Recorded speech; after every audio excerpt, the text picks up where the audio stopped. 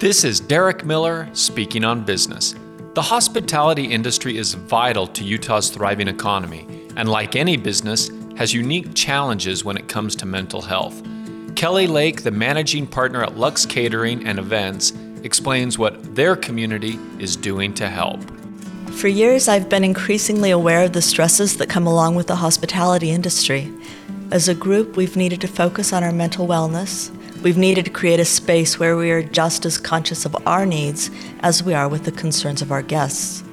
Now, thanks to the Salt Lake Chamber's Community Builders Foundation, we have this beautiful blueprint on what businesses can do. We have an opportunity to support each other. We can offer peer-to-peer support, we can model self-care, and in so doing, we can create an openness about mental health that empowers people to get the resources they need. I'm excited to continue working with the Utah Community Builders Foundation to make sure that we remain as welcoming to our own community as we are to our visitors. It's time for mental resilience to take the spotlight.